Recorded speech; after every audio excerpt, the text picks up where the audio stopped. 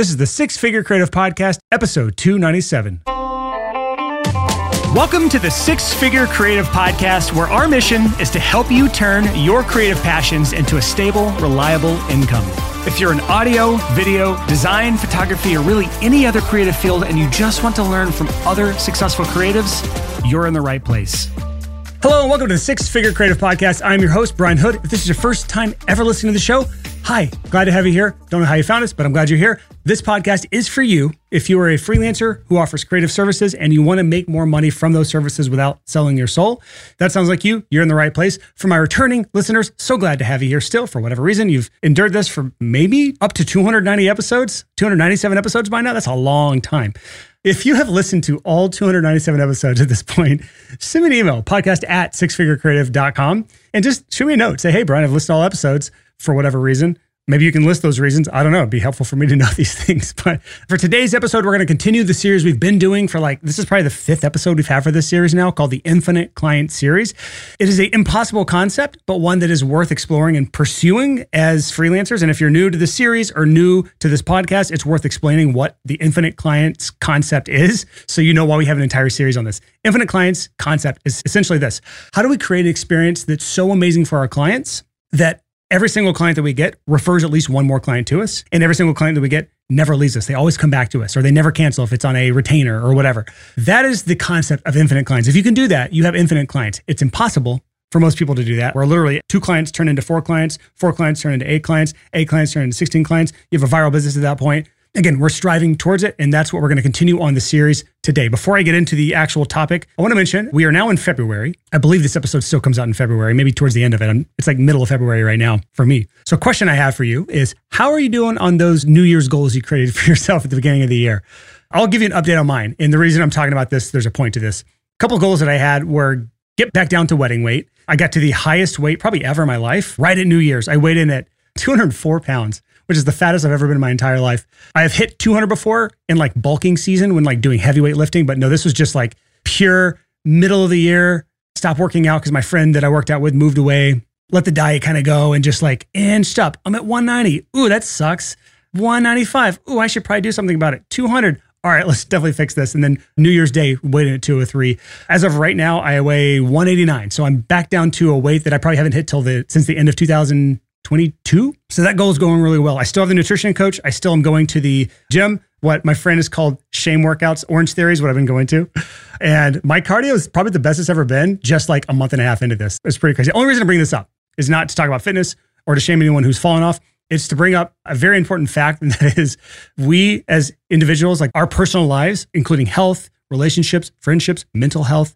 A lot of mental health can come from either lack thereof, physical health, or how healthy we are physically because of the self-confidence that brings, et cetera, et cetera. This personal stuff will carry over into your business, because I've said this before a billion times in this podcast. Our personal lives are intertwined with our business lives as freelancers in ways that other businesses aren't. When you look at something like Apple, someone like Microsoft, some of these bigger businesses that are out there, or the biggest businesses that are out there, these businesses are made out of thousands, tens of thousands, hundreds of thousands of employees that make up that business. So any one individual's mental health, physical health, relational health, those things don't really impact the business as a whole. But as a freelancer, if we don't take care of ourselves, we likely won't take care of our business. And if we don't take care of our business, then we won't make money. And if we don't make money, we will likely neglect our personal health even more. It'll likely affect our mental health even more. So that's why I bring this up now. It's not the topic of today. Maybe we'll have another episode just completely on this topic, but something I wanted to bring up. This is what my nutrition coach says. The goal isn't 100%. The goal isn't perfection. The goal is 90%. If you fall off the wagon, can we get back on? If you've fallen off the wagon, only question is, can you get back on? This is a good time to do that. My wife and I have a cruise coming up that we're going on, and it's the first cruise I've ever done. And if anyone knows about cruises, it's all you can eat, all you can drink. I don't really drink, but I do eat. And so this will be the first time I've ever done a cruise while I'm in a health kick. And I have an unofficial goal of being the first person ever to be on a week-long, all-you-can-eat, whatever type cruise and actually lose weight. We'll see if that can happen. I'll keep you updated on that. All right, so let's go back to the topic today. That was a weird, random side tangent, but it is what it is. It's my podcast. I can do stupid stuff like that, even though I probably lost all our new listeners. Sorry. Let's bring it back on subject. Have you ever had one of those projects that just ended like a train wreck? You got to the revisions process and it was just emotionally charged on both sides. Maybe just the client was emotionally charged, or maybe you were just emotionally charged. clients sending massive lists of things to change. The entire thing gets drawn out for weeks or months sometimes, whatever it is seemingly forever. And it just ends poorly. I think anyone who's been doing this for a while, for any amount of time, has likely had a client like this or a few projects like this. And it's where we get to the revisions process with clients where we either let the clients walk all over us, or we're unorganized, or maybe we kind of treat this more like a necessarily evil or a chore, the whole revisions process with our clients, instead of something to be taken as a priority. And so for these projects, and for some of you, it might be all your projects, the revisions process is an absolute train wreck. Just like all the things I talked about, long and drawn out, emotionally charged, something you absolutely dread. And that leads to strained relationships, sometimes ruined relationships. And if you strain or ruin relationships, especially at the very end of a project, that is how we lose clients. That is how we lose referrals. So if we're striving for infinite clients, this is yet another area that we have to look at as freelancers and start realizing this is something that can be improved. This is something that we can take seriously, should prioritize, instead of it just being one of those things that we kind of look to as that necessary evil that has to be dealt with. So my goal for this episode is to help you create, if not a flawless revisions process, at least a less flawed revisions process, and even give you some rules to follow that if you follow these, it'll lead to smoother, better revisions process so you can end these projects on a better note. Remember, this is the end of the project. This is your last chance to make a great impression, to leave a lasting impact on the client. And even a slightly flawed revisions process can just leave an odd or off taste in the mouth of the client, leading them to maybe not want to come back to you next time, leading them to maybe not referring that friend to you next time. So if you can create a smoother process, a better process, it means that we get more repeat clients because those clients are happy with working with us. And that means that we're going to get more referrals. At the end of the day is what we want here. One step closer to infinite clients. So I'm breaking this into kind of two big chunks here. I've got 5 different rules for you to follow in the revisions process. And then we're going to talk through the actual process to follow. I have 7 steps here. Maybe it'll change, but that's what I have right now. And the goal isn't to dictate to you which exact process to follow. The goal is to give you some ideas, some things that you can hear and think, man, I've never thought of that. Or, yeah, I knew that, but I just forgot about it. Maybe I should think about doing this now.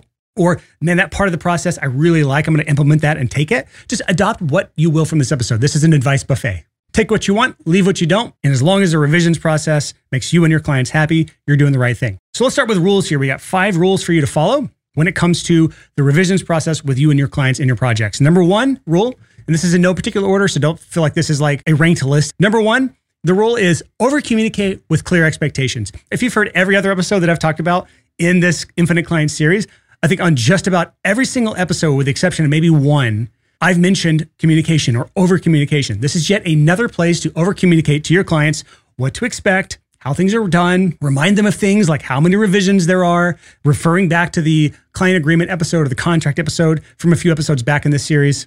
I say over-communicate, but there really is no such thing as over-communication. But revisions are another place with a lot of details that the client can miss or forget about.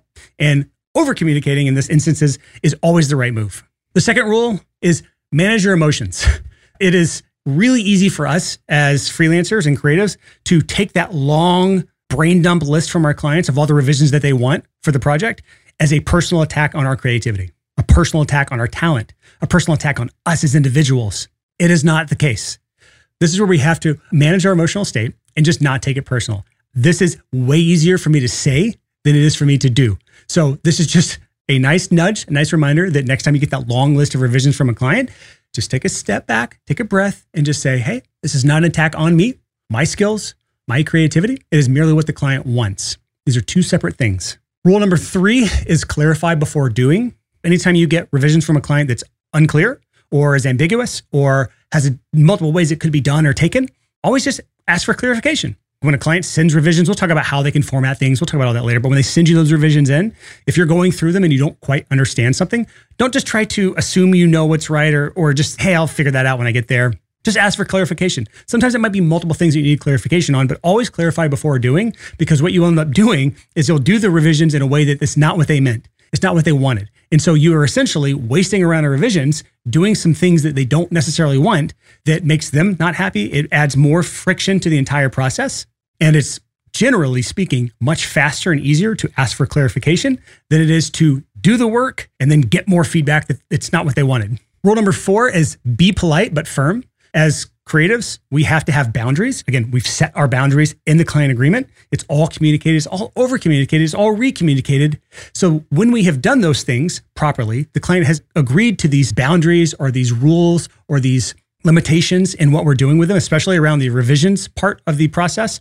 This is where we need to be polite but firm. You can be flexible whenever needed. You can make the decision on, is this a battle worth fighting? But at the end of the day, that's a personal call. And if the client agreed to something, is it within our rights to be polite and firm that, hey, that's outside of the scope of work, or this is additional cost because of X, Y, and Z. This is what was in our contract. You don't have to be mean about it. So that's the polite part, but you can be firm about it. You have the right to not do something if it's outside of the scope or outside of the boundaries you've set. Another example might be how you've communicated a specific communication hours. Like you won't respond to things past a certain hour. And if a client gives you flack about that, hey, I'm sorry that you thought I was available, at 9 p.m. on a Friday night. As I mentioned in our client agreement and have iterated in these emails here, I'm available 9 to 5, Monday through Friday. I don't respond to things nights and weekends.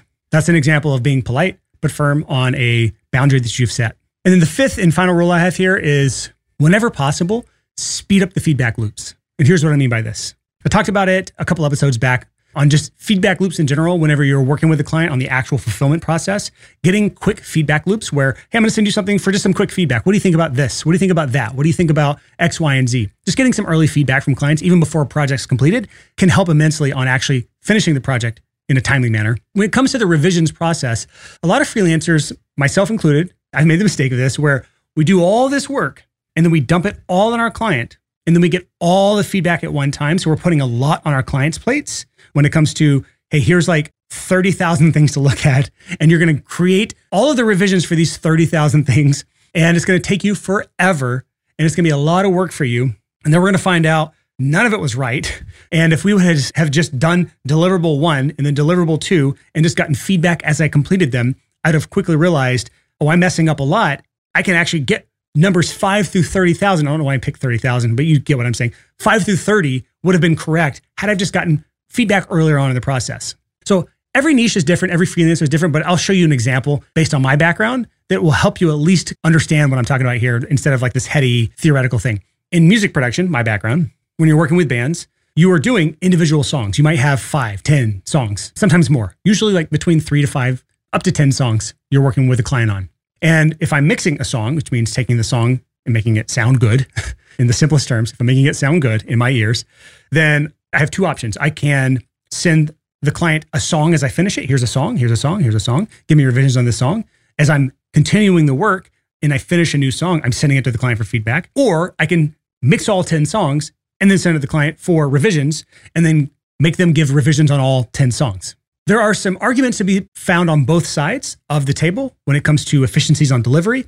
But in general, by sending a song out for feedback and getting the feedback before I really do songs 2 through 10, or sending songs as I finish them and taking the new feedback into account, it can lead to better things. Another example, and I like to use examples of things that are happening right now, is a copywriter I'm working with. The copywriter took the time to write a bunch of emails for me for a new nurture sequence for Six Figure Creative. And the copywriter sent all of the emails in one go. We did have kind of a feedback call to review outlines and things. So that's one kind of quick feedback loop. But now I have to go review 8 to 10,000 words worth of writing to give feedback on. And I haven't done it yet. It's on my schedule today. So this is one of those things where it may or may not be a problem, but it could be potentially me start to go through and realize the tone is off. It doesn't sound like me. It's a recurring thing. So now he has to go back and redo all of them versus potentially, here's an email that I think is a good sample for the rest of the emails. Let's start with this one. You give me your feedback, and then we will see whether or not this works before I write all the other emails. That's what I'm talking about here. When possible, speeding up the feedback loop. So those 5 rules can help eliminate a lot of headaches. Again, just to reiterate those, over-communicate with clear expectations, manage your emotions, clarify before doing, be polite but firm in your boundaries and policies, and then whenever possible, speed up the feedback loop. Those are all great things to follow. But now let's talk about process. Process is the part where a lot of you are struggling or failing and have no real process. You will send the things off, and then the client will just figure out how to communicate those revisions to you. And then you will do those revisions and you will send it to the client. And that's your process. You have a process. You just may not understand what that process is. It's very willy-nilly. Is that a phrase anyone uses, willy-nilly? What's another word for willy-nilly? Haphazard. There we go. Your process is very haphazard. Thanks, Google. So again, I have a 7-step process here. This is not like a perfect end-all be-all process, but it's a great starting place, and it's probably better than what a lot of people have. And there's probably a few things in here that you haven't thought about, even if you feel like you have a really good revisions process. So step 1 in my revisions process is create guidelines for your clients. So in those guidelines, there are going to be multiple things, but here's just a few things. First is how many rounds of revisions. This is in the client agreement. Go back to our client agreement episode, a few episodes back in the series where I talk through things to put in the agreement. Revisions, revision policies are in there.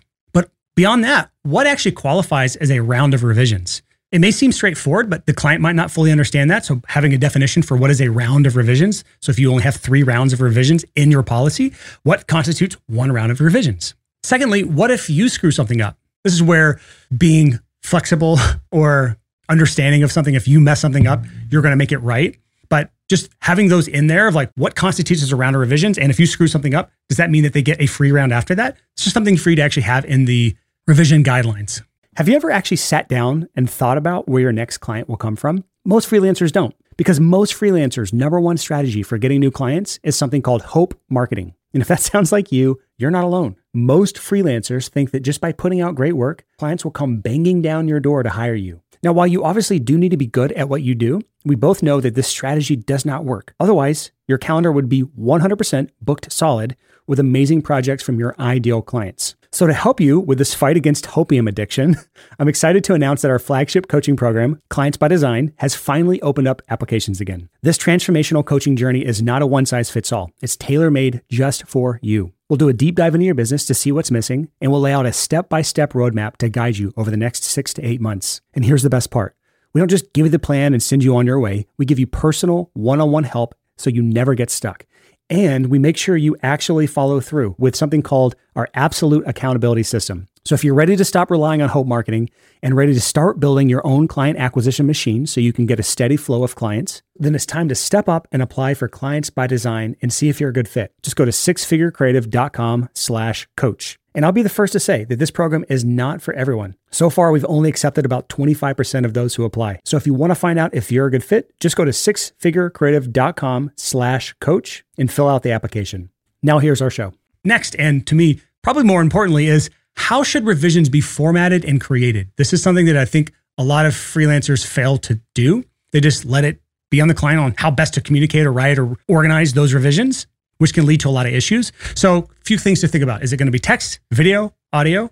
Every niche, every industry is going to be slightly different on what makes the most sense. It could be live and in person or on a Zoom call where you're actually on a call live getting revisions from a client. In some industries, that may make more sense. What about like any special formatting? So if they're writing something down, what format makes the most sense? For example, in music production, the way I had my clients do everything was in writing. This is before FilePass existed. So for my audio nerds out there, you know what FilePass is. But I would give them an example of how I wanted my revisions formatted. It included timestamps. So always include timestamps where the revision is in the song. So if it's like at 2 minutes and 50 seconds, turn down the vocals. That would be an example. And it's also, I wanted my revisions separated by instrument because of the way I had my sessions organized. Have all of your vocal revisions in one section, all of your drum revisions in another section, all of your guitar and bass revisions in other sections. That made it easier for me to be able to organize the revisions later. And it wasn't any real extra work for them. It's just, this is how it will be organized. And then also, what is an example of a good revision and what is an example of a bad revision? So I would give my clients examples of like, this is a really good revision request. This is a really bad revision request. Most clients don't understand good versus bad. It could just be how they're communicating something. It could be the type of thing. Like generally, if my clients are asking for 1 decibel changes in something, that's probably a bad revision. Or if they're wording something vaguely, that's a bad revision. A good revision might look like X, Y, or Z. So let the client know what a good revision looks like and what a bad revision looks like with actual examples, because that's helpful for the client to see. And then finally, when it comes to revision guidelines, and this is another hugely important one that if you have multiple stakeholders involved with the project, this is even more important, is create one central contact for revisions. So for example, if there is 5 people in a band, one band member is responsible for collecting all revisions from the other 4 band members. So that one person is my go-to contact for revisions. And the reason this is important is when multiple stakeholders are involved in the project, aka too many cooks in the kitchen, it can be on you to try to sort out between all 5 people or 10 or however many people are involved with the project. It can be on you to determine how are you going to deal with the conflicts of conflicting revisions. Whereas if you just create one central person to collect all the revisions and then give those to you in the format you've requested, it essentially makes that person the person to make sure all of those things are hammered out before the revisions touch you. Now, if you don't know who that person should be, ask all the party. Who of you wants to be responsible for collecting and communicating with me for all the revisions? Only one of you. You can ask them, but generally speaking, at least the way I worked and the clients I was working with, I knew which person in the band was going to be my go-to contact for revisions. So you can choose or you can have the client choose. So that's the first step, is just create these revision guidelines for you to follow throughout the entire revision process. Number 2 is organize all the feedback. So when you've sent something to the client, they have followed your process for revisions as far as how they're formatted, the best way to do it, how they're organized. They've been sent to the central one person, the single person that you're contacting with, and that person has sent you the revisions. Now you have all the revisions in the format that they gave you. That doesn't mean it's going to be perfect. It doesn't mean it's going to follow exactly the way things should be for you. So it's up to you, or it's important for you to organize these into a way that makes sense for your workflow and for your needs. So for some people, that might be a spreadsheet. You put it onto a spreadsheet to track things. It could be that you have a checklist. You create a checklist in Evernote or Notion or some other kind of note-taking app to just knock those off one at a time. It could be a simple bullet list. It might be a full-on project management system, like we talked about a couple weeks ago when I talked about project management. But once you've organized the feedback into a way that makes sense for you, in a format and visual that makes sense for you, then we move on to the next step in the process, and that is prioritize the revision. Not all revisions are created equally. I think you already know this. So I prefer to prioritize them in kind of an order of impact to the overall project. For example, small little nitpicky things are probably going to be the bottom of the list, and the big picture, big things are going to be at the top of the list. I'm going to start with those big picture things because those might change how I approach or attack those little nitpicky things if I do them at all. Which brings me to kind of another thing within this kind of prioritization of revisions, and that is know when to say no. It's okay to not do all the revisions your client sends, especially when it's detrimental to the project or if it's just not at all helpful. Earlier, I mentioned, if you don't know audio, you may not understand what this means, but earlier when I mentioned like little 1 decibel or half decibel changes in volume on something, like turn the kick up right here, 1 decibel, that's an example of like a really nitpicky, meaningless revision. And in most cases, I just won't do those. In some cases, it will make a difference, but in most cases, it won't, especially when we start tackling those big picture things. There may be bigger changes in the overall levels that I need to change, that now that one little thing that they asked for is meaningless in the grand scheme of things. So that's step 3 in this process, prioritize the revisions and know when to say no. And now step 4 is complete the revisions. That's the actual part where you have to do the work. And this is going to look different from everyone. But there's a couple things within this that I want to make sure I pull out and give to you that are worth considering, at least for you specifically. And you can determine whether or not this makes sense for your needs. The first thing is, when you're doing the revisions, I recommend tracking your time, especially if you are a highly productized service. If a lot of your projects look very similar, the steps are involved are very similar, like in music production, mixing, mastering, or in certain photography niches, certain productized design services, anything where it's not like a super bespoke thing that's like every project looks completely different. If you're very productized, you're on that side of the spectrum where projects look relatively uniform, it can be really helpful to track your time on revisions, or just track your time overall on all things, but especially on revisions, for a few reasons. The first thing is just a better understanding of how long it takes you to actually do revisions on average. That's the big key, on average. Some clients will take way more. Sometimes they'll take way less. There's a standard deviation there that's going to be different for every person in every niche. But generally speaking, we're looking for averages. And you don't know averages until you have tracked the time for multiple projects, preferably 10, 15, 20 projects, till we know the revisions process on average takes X number of hours. And when we know it takes on average X number of hours per project, we can better schedule these things for our clients. We can better communicate how long these things will take to our clients. And when we are better at scheduling things, we have fewer dropped balls, because one of the biggest reasons freelancers tend to drop the ball is they take on too much work. When you're in a feast or famine mode and you are in feast mode at this specific time, you end up taking too much stuff on because you're so hungry for it, and you end up dropping the ball because you don't have any clue how long revisions take. So whenever you finish this project and started the next project, but you didn't realize you need another 16 hours to do revisions while doing this project, now it puts this next project behind because you're trying to do revisions. Or it takes that first project forever to finish because you're working on this next project, which means you're always behind on all things and you're stressed out. That's the kind of stuff we want to avoid. And if we know how long it takes to complete revisions, then it's easier for us to schedule these things out in advance, and we can actually put time on our calendars to do these things for our clients. The next step when it comes to actually completing the revisions is keeping a good version control. Most industries know what this is, but version control is essentially keeping track of the different versions of your work. When I send a new mix to a client, that's mix 1 or mix 2 or mix 3 or mix 6 or mix 10. And it's helpful for a few things. It may be that we found out on Mix 10 that Mix 4 was actually the one that everyone liked more. And that's generally the case. What I found is after 3 rounds of revisions, everything past that was either meaningless or detrimental to the project, and it just got progressively worse. So if you've properly saved the versions of your sessions or your files or your projects, then you can go back to those when needed. But also, and this is the thing that most freelancers don't think about, keeping track of all the revisions done between those versions is also important. So we know that on version 4, here's all of the revisions I completed so that we can go back and start to refer to things. So in case there's misunderstandings or disputes, we can go back to the actual version 4 and we can see all the revisions that were done and all the revisions that were done up to that point for each and every version. Sometimes a client can ruin their own project. That's why we have to know when to say no, right? But sometimes, especially when we're newer or inexperienced, we let the client ruin the project. The client may start to blame us or may start to ask questions. What happened? Why is version 3 better when we're on version 10?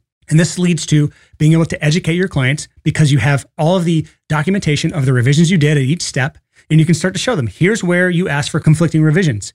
Version 3 asked for X. Version 10 asks for Y. Those are completely opposed to each other. What is inevitably happening, client, who I love and I respect, is we've gotten so far into the weeds that we've lost the big picture. And now we're starting to ask for all these nitpicky little changes that aren't really pushing the needle at all. And if we really dove into it, client, it's because you're too scared to actually release the songs. There's fear holding you back from actually getting stuff done. So you're just nitpicking away instead of doing the things that actually matter, which is releasing your music or releasing your new website or whatever. Every client's different, every niche is different, but that's what I saw in my clients.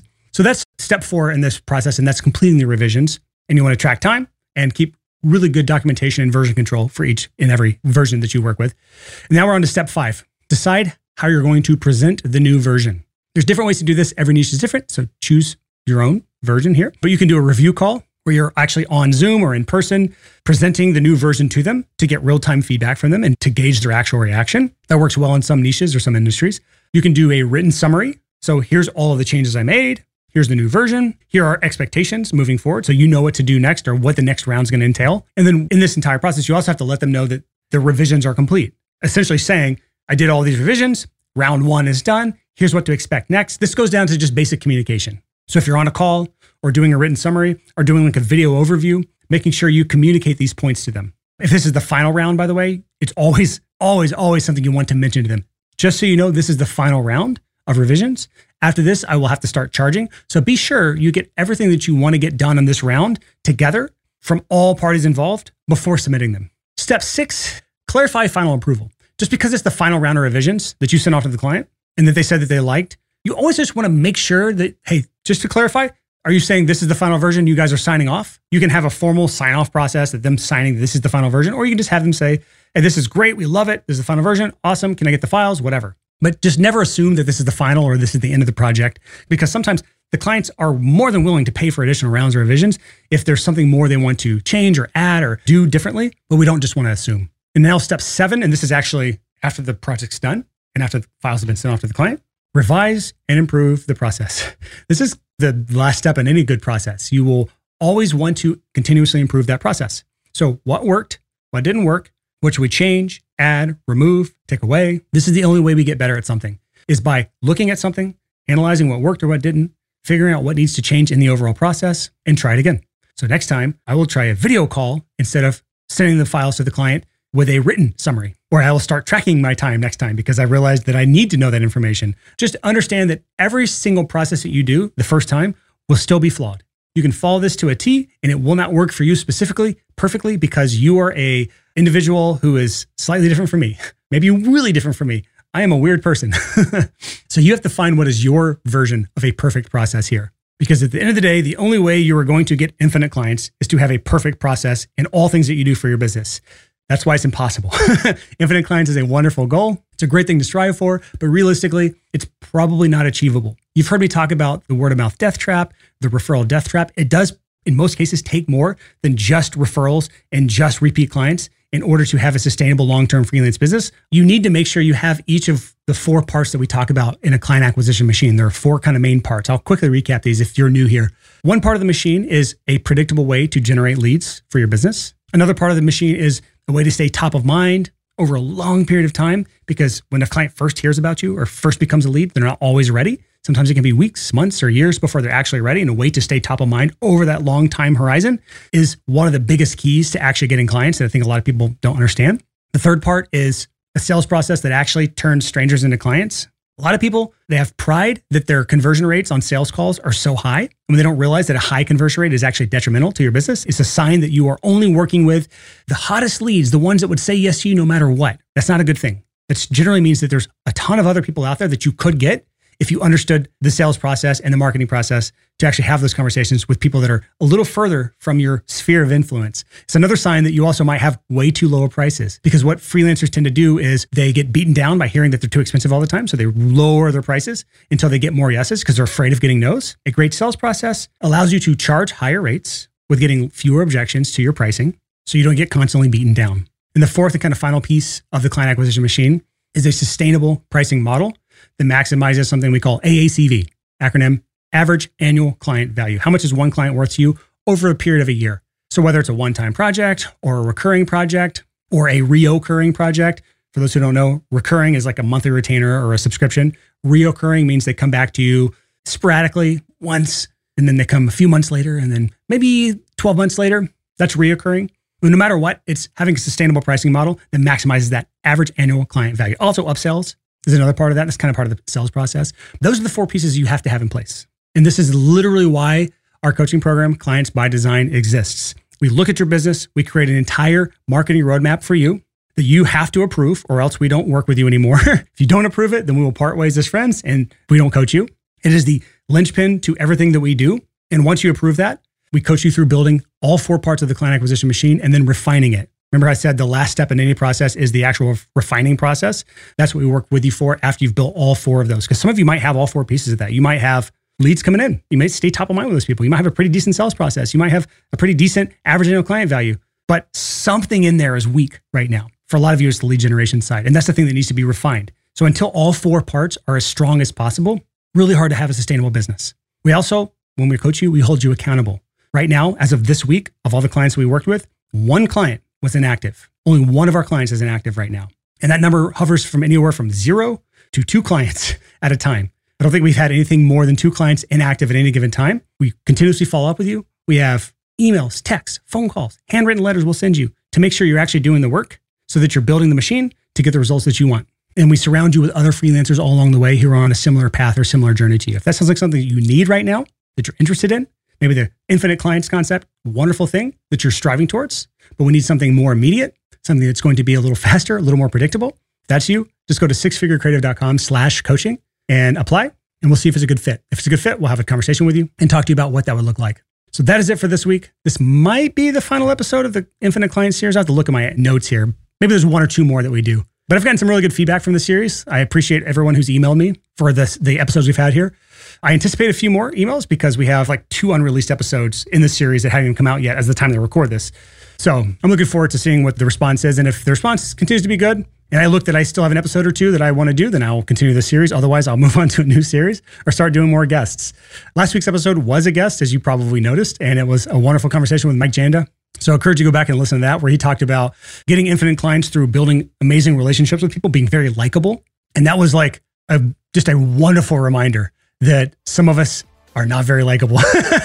So if you feel like you're not likable, if you feel like you struggle with personal relationships, go back to last week's episode and that'll be a wonderful one for you. So that's all I got for you this week. Till next time, thank you so much for listening to the Six Figure Creative Podcast.